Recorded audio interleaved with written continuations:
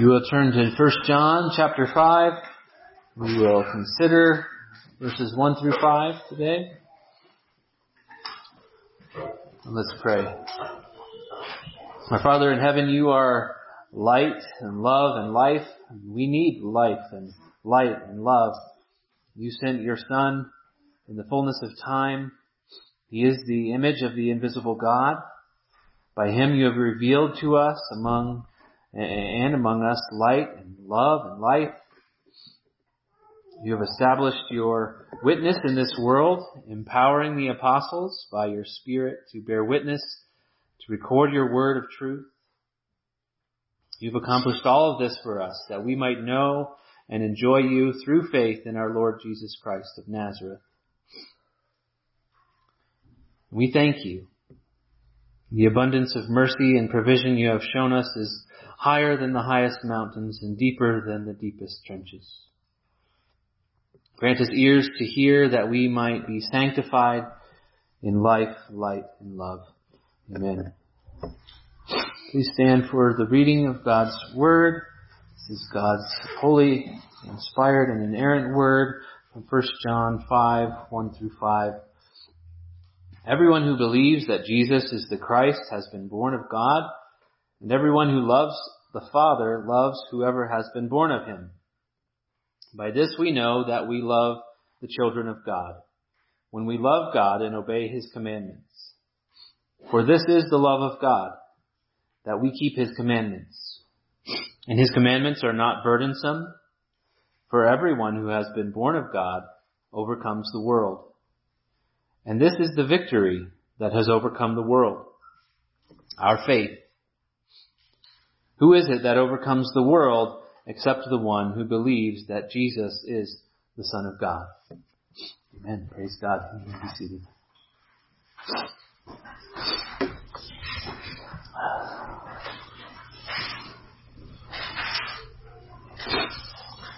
I almost get the sense that the people John is writing to have written to him and asked him, these teachers are telling us that this is the way to know God, so you tell us, how can we know God? It's almost as if John flips the question on them and says, here's a better question. How has God made himself known among you? That's the problem with humanity, isn't it? That we're keenly aware of the breach in fellowship between us and God, and we have a longing in our hearts to have fellowship with God, communion with him, and we want to strive to know him by our own initiation. And John is happy to kind of flip the whole thing upside down and say, we love because he first loved us. By this, he has shown his love among us. So through this book, we've seen these three markers of divine fellowship, relationship with God, love, faith, and obedience. And this passage combines all three into the tightest package in 1 John. They're all three here. Love, faith, and obedience.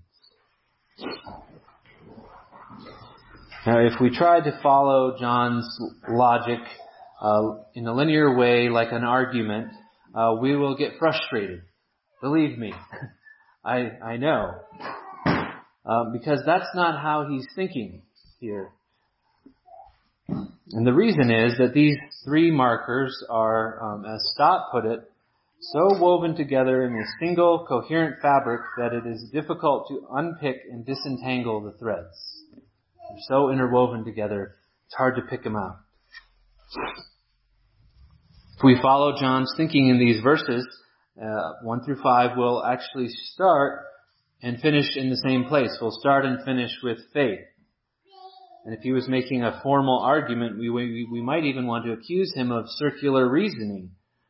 But it's actually better to think of faith, love, and obedience as individual points or circles. You see, I gave you an image this morning on your bulletin. Individual circles, and they're all connected to each other in a triangular pattern, and each of them is connected to the other. And at the center of the triangle is another point with connections to all of these three circles, and the central point, the central source for these is the new birth. So a few images come to mind. John's thought here is not a stream, rather it's like a musical trio, each instrument providing its own beauty but united together into a single whole. Or it's like a three-legged stool with each leg tied together and fastened to a single central point. And if any one point or bond fails, the whole stool falls over. So the beauty of his answer to the question, how can we know God, is that rather than giving us an exhausting, impossible, unknowable quest of ever-increasing steepness and complexity to discover fellowship with God, he gives us instead a solid, unified, knowable, experiential, systematic, coherent package of evidence that God is already intervened in the lives of believers such that he has brought us into fellowship with himself. So I want to walk through these markers and their relationship to each other in the new birth. So first we'll look at faith, love, and the new birth. Faith, love, and the new birth in verse 1. Everyone who believes that Jesus is the Christ has been born of God, he says. Just consider the pastoral force of this universal principle. Everyone who believes Jesus is the Christ has been born of God.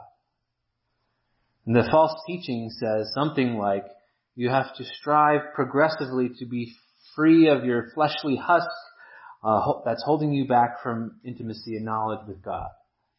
And John says, actually, if you believe in that the man Jesus of Nazareth is the Christ, the prophesied Messiah, Savior of the world, you already are a newborn child of God.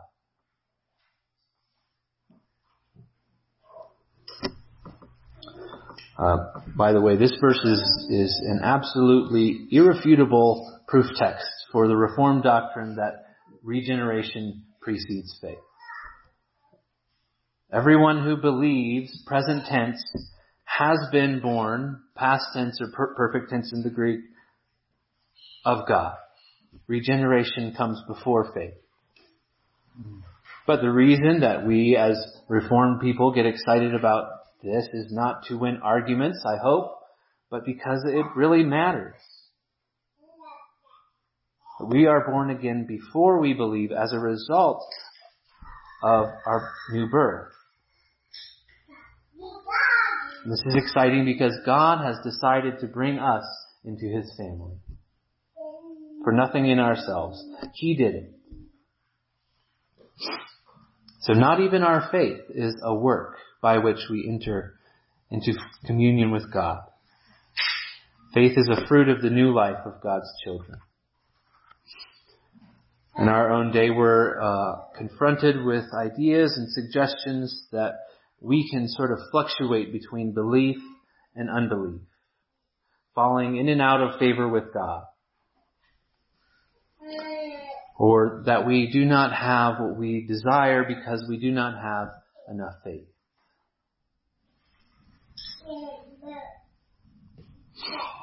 Our faith may be very weak or it may be very strong at times, but the fact that we have faith at all in the Lord Jesus Christ is evidence that we are sons and daughters of God, born of God. We are members of his family. So don't let that truth pass you by. Amid all the voices, including perhaps the voice of self-righteousness in your own head, that religiosity will exhaust you with new and improved ways of getting to God. And John stands out as the voice of reason and rest. If you believe Jesus is the Christ, you are a spirit-born child of God. We've been brought into the household of faith. And naturally, then we have an affection for the one who has brought us into his household. What young child doesn't love and cling to his parents as he comes home from the hospital? As people get older, sometimes they begin to hate their parents. Sometimes parents are terrible parents and earn the disdain of their children. But even that disdain is a reflection of the reality that the mutual bond of love between parent and child is normative and that it's been broken. But God is a perfect Father. And He's loved us perfectly. He's initiated perfect love in us and among us. And we love Him because He first loved us. And such love inevitably turns from the vertical plane to the horizontal. He says, everyone who loves the Father loves whoever has been born of Him. Everyone who loves the Father loves whoever has been born of Him.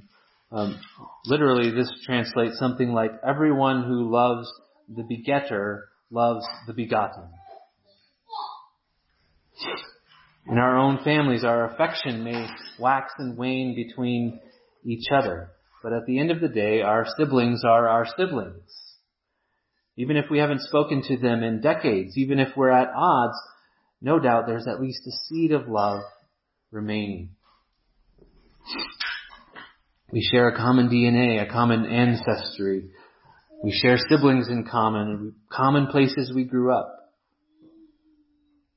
So if that's true between our families and our siblings, at least in principle, if not in every case, how much more in our eternal family does love turn from the horizontal or the vertical to the horizontal?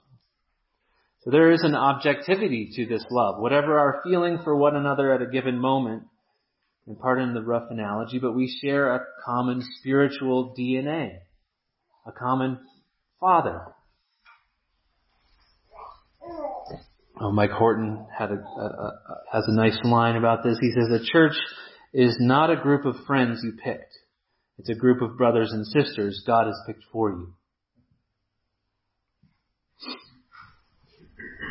So faith, love, and the new birth are all tied together here in verse 1. Faith and love not earning us fellowship with God, but He initiating fellowship with us by bringing our dead souls to new life. We believe and we love because God has begotten us. He has brought us home from the hospital to live with us in His home. So whatever claim of enlightenment or experience of the divine presence or promise of divine blessings through our own efforts that we may encounter these claims, they have nothing on what John is assuring us here. That we have fellowship with God because He chose to enter into fellowship with us. We may be able to break fellowship, but He will not.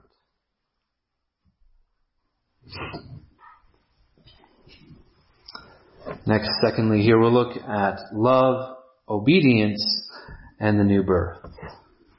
Love, obedience, and the new birth. In verse 2, by this we know that we love the children of God when we love God and obey His commandments. So love for God and love for His children are inseparable. If we love God, we will love His children. We know that we love God by the fact that we love His children, and vice versa. Then in verse 3, how do we know that we love God? For this is the love of God, that we keep His commandments. We know we love God through obedience. Matthew 12, Jesus says in 46 through 50, or Matthew tells us, while He was still speaking to the people, behold, His mother and His brothers stood outside asking to speak to Him. But He replied to the man who told Him, who is my mother and who are my brothers? And stretching out His hand toward His disciples, He said, here are my mother and my brothers. For whoever does the will of my Father in heaven is my brother and sister and mother.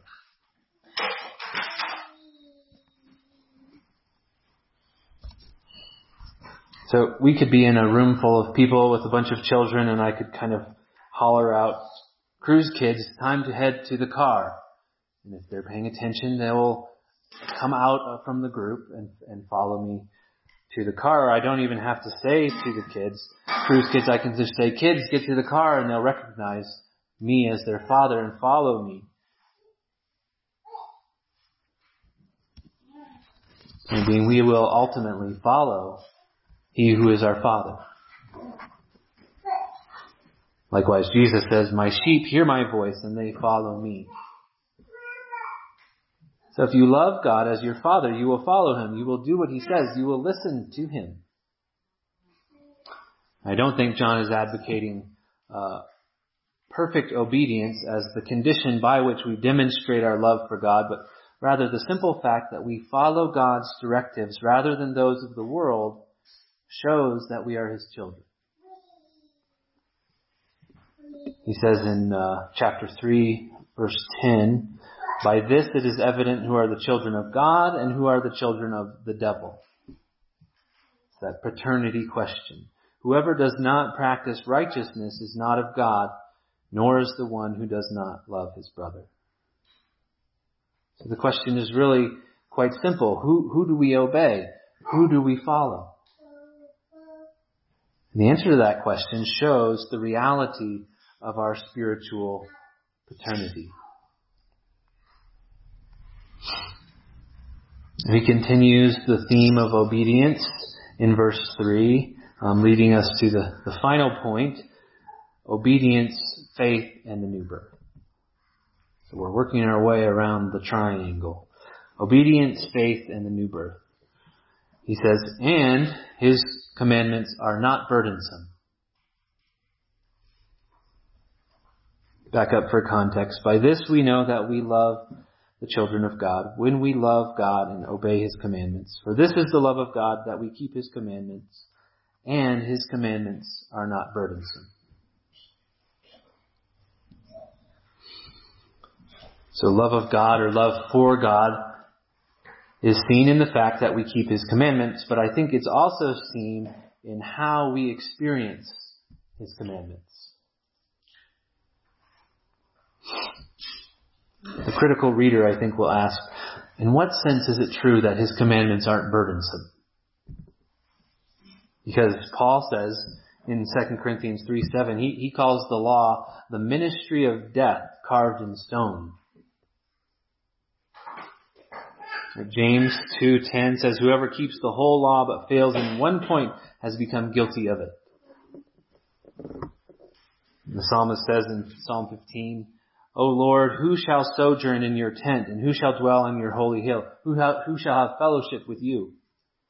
He who walks blamelessly and does what is right and speaks truth in his heart. That sounds burdensome to me. So in what sense is it not burdensome? Well, the problem is not the law. The problem is us.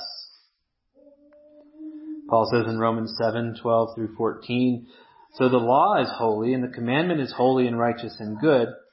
Did that which is good then bring death to me? By no means. It was sin, producing death in me through what is good, in order that sin might be shown to be sin, and through the commandment might become sinful beyond measure.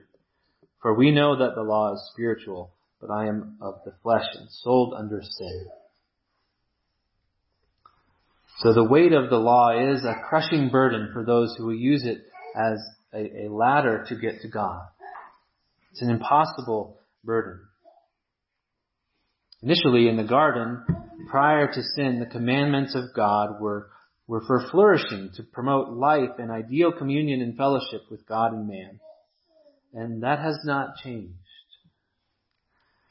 Rather, the burdensomeness of the law is in the fact that we as sinners are guilty of it and unable to keep it by our own strength. If you remember back some of the context from last week's passage, John said in 4:17 and 18, by this is love perfected in us, so that we may have confidence for the day of judgment. Because as He is, so are we in this world. There is no fear in love, but perfect love casts out fear, for fear has to do with punishment. And whoever fears has not been perfected in love. I think there's a connection between this idea of fear and the burdensomeness of the law. If we're laboring to keep the law out of fear of what will happen to us on the day of judgment, that's an impossible burden to bear. But if we've been born again, made new creatures, been brought into God's family, then we have the irrevocable status of child of God because He placed His love on us. Then the commandments of God become a source of joy and richness to us. They serve to promote flourishing and fellowship with God and man.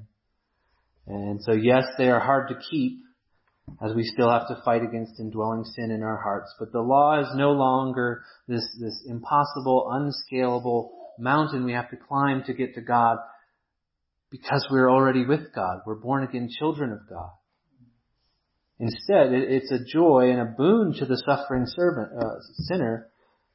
Rather than groaning under the burden of the law, we can join with David, and he says in Psalm 19, "The law of the Lord is perfect, reviving the soul. The testimony of the Lord is sure, making wise the simple. The precepts of the Lord are right, rejoicing the heart. The commandment of the Lord is pure, enlightening the eyes. The fear of the Lord is clean, enduring forever. The rules of the Lord are true and righteous altogether. More to be desired are they than gold, even much fine gold, sweeter also than honey and the drippings of the honeycomb. Moreover, by them is your servant warned. In keeping them there is great reward." That's the essence of His commandments are not burdensome. So when the commandments of God are done in this light, from a position not of fear and burden, but as a child of God, following the loving guidance and wise rules of our Father, that we see God manifesting His active love in our lives. We still see this a little bit more here as John goes on, and he explains why the commandments are not burdensome in verses 4 and 5. Why are they not burdensome? For everyone who has been born of God overcomes the world. If you think back to chapter 2, remember John had told young men, probably a spiritual delineation, you have overcome the evil one.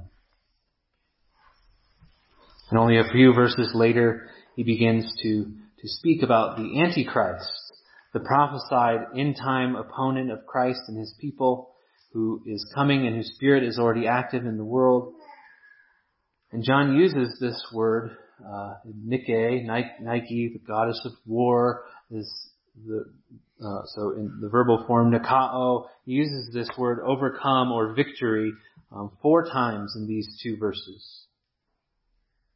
He clearly understands and he wants to communicate that there is a battle behind the scenes going on for these people's souls. There's something to overcome. There's something to be won. There's a reason that the church during this time is called the church militant.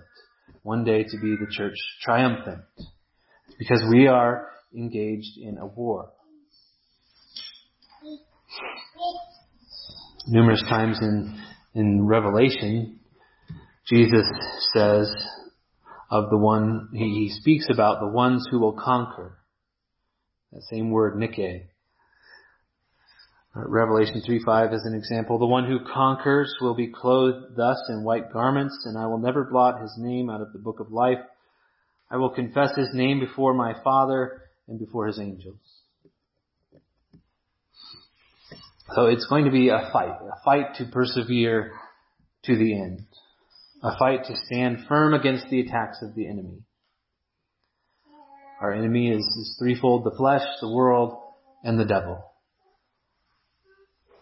And they're waging a war, a brutal war, a war of attrition to wear us down. And how will we win this war? How will we overcome? John suggests first that we will win simply by being on the winning side. Verse 4, for everyone who has been born of God overcomes the world. Another, we were talking about circle diagrams, is a circle, a Venn diagram with one circle.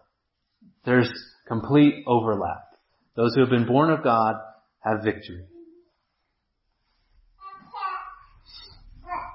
Second way we overcome is, he says, by faith. And this is the victory that has overcome the world, our faith. Who is it that overcomes the world except the one who believes that Jesus is the Son of God? You get a sense of what John sees as the battleground in these verses. We remember this excursus about victory is John's reason why the commandments are not burdensome. We could kind of reverse it here and we could say, our faith is the victory that has overcome the world, and everyone who has been born of God overcomes the world. Therefore, his commandments are not burdensome. Because we already have victory over the world. We already have victory over sin.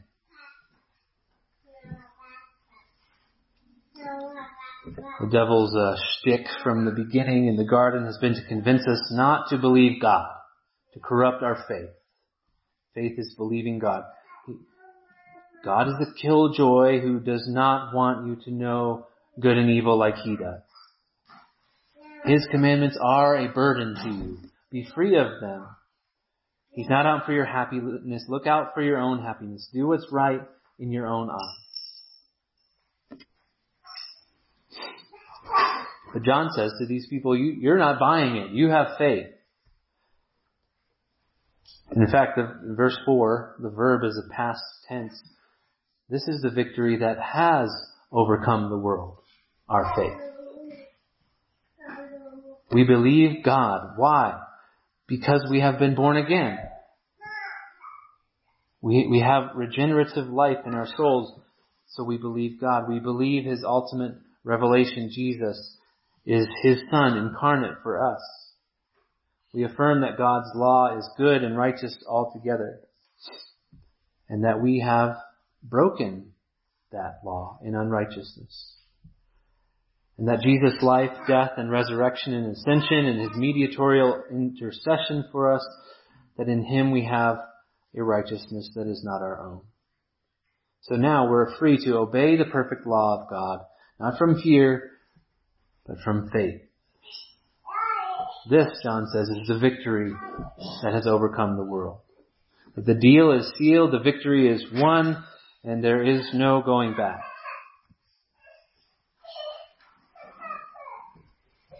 In World War II, the Japanese were defeated, and they had lost in the Pacific Theater.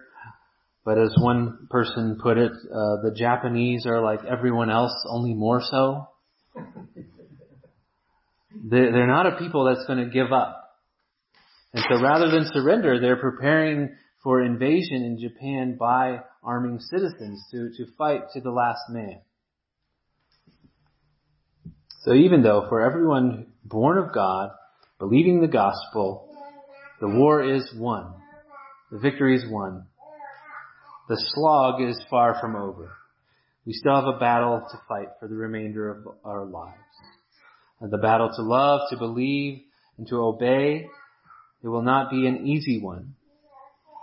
But we can fight by faith, knowing that He who began a good work in us will bring it to completion. So how can we know God? How can we have fellowship with Him? John's answer is, how has God revealed Himself in you? He has manifested Himself among us. Faith, love, and obedience stand as markers of the new birth by which we have been brought into His family forever. So John says he's made a full circle from faith to love to obedience and back to faith again. And all of it flowing from the new birth. His aim here is not so much logically to argue his point, but to put on display the beauty of the fellowship that we have with God and the assurance that we have in Him. He's taken us on a tour of the pillars of the assurance of the Christian faith. And He has let us hear the harmony of the unified whole of individual instruments. He sat us down on this three-legged stool so that we may feel the firmness of God's faithfulness to us. Amen.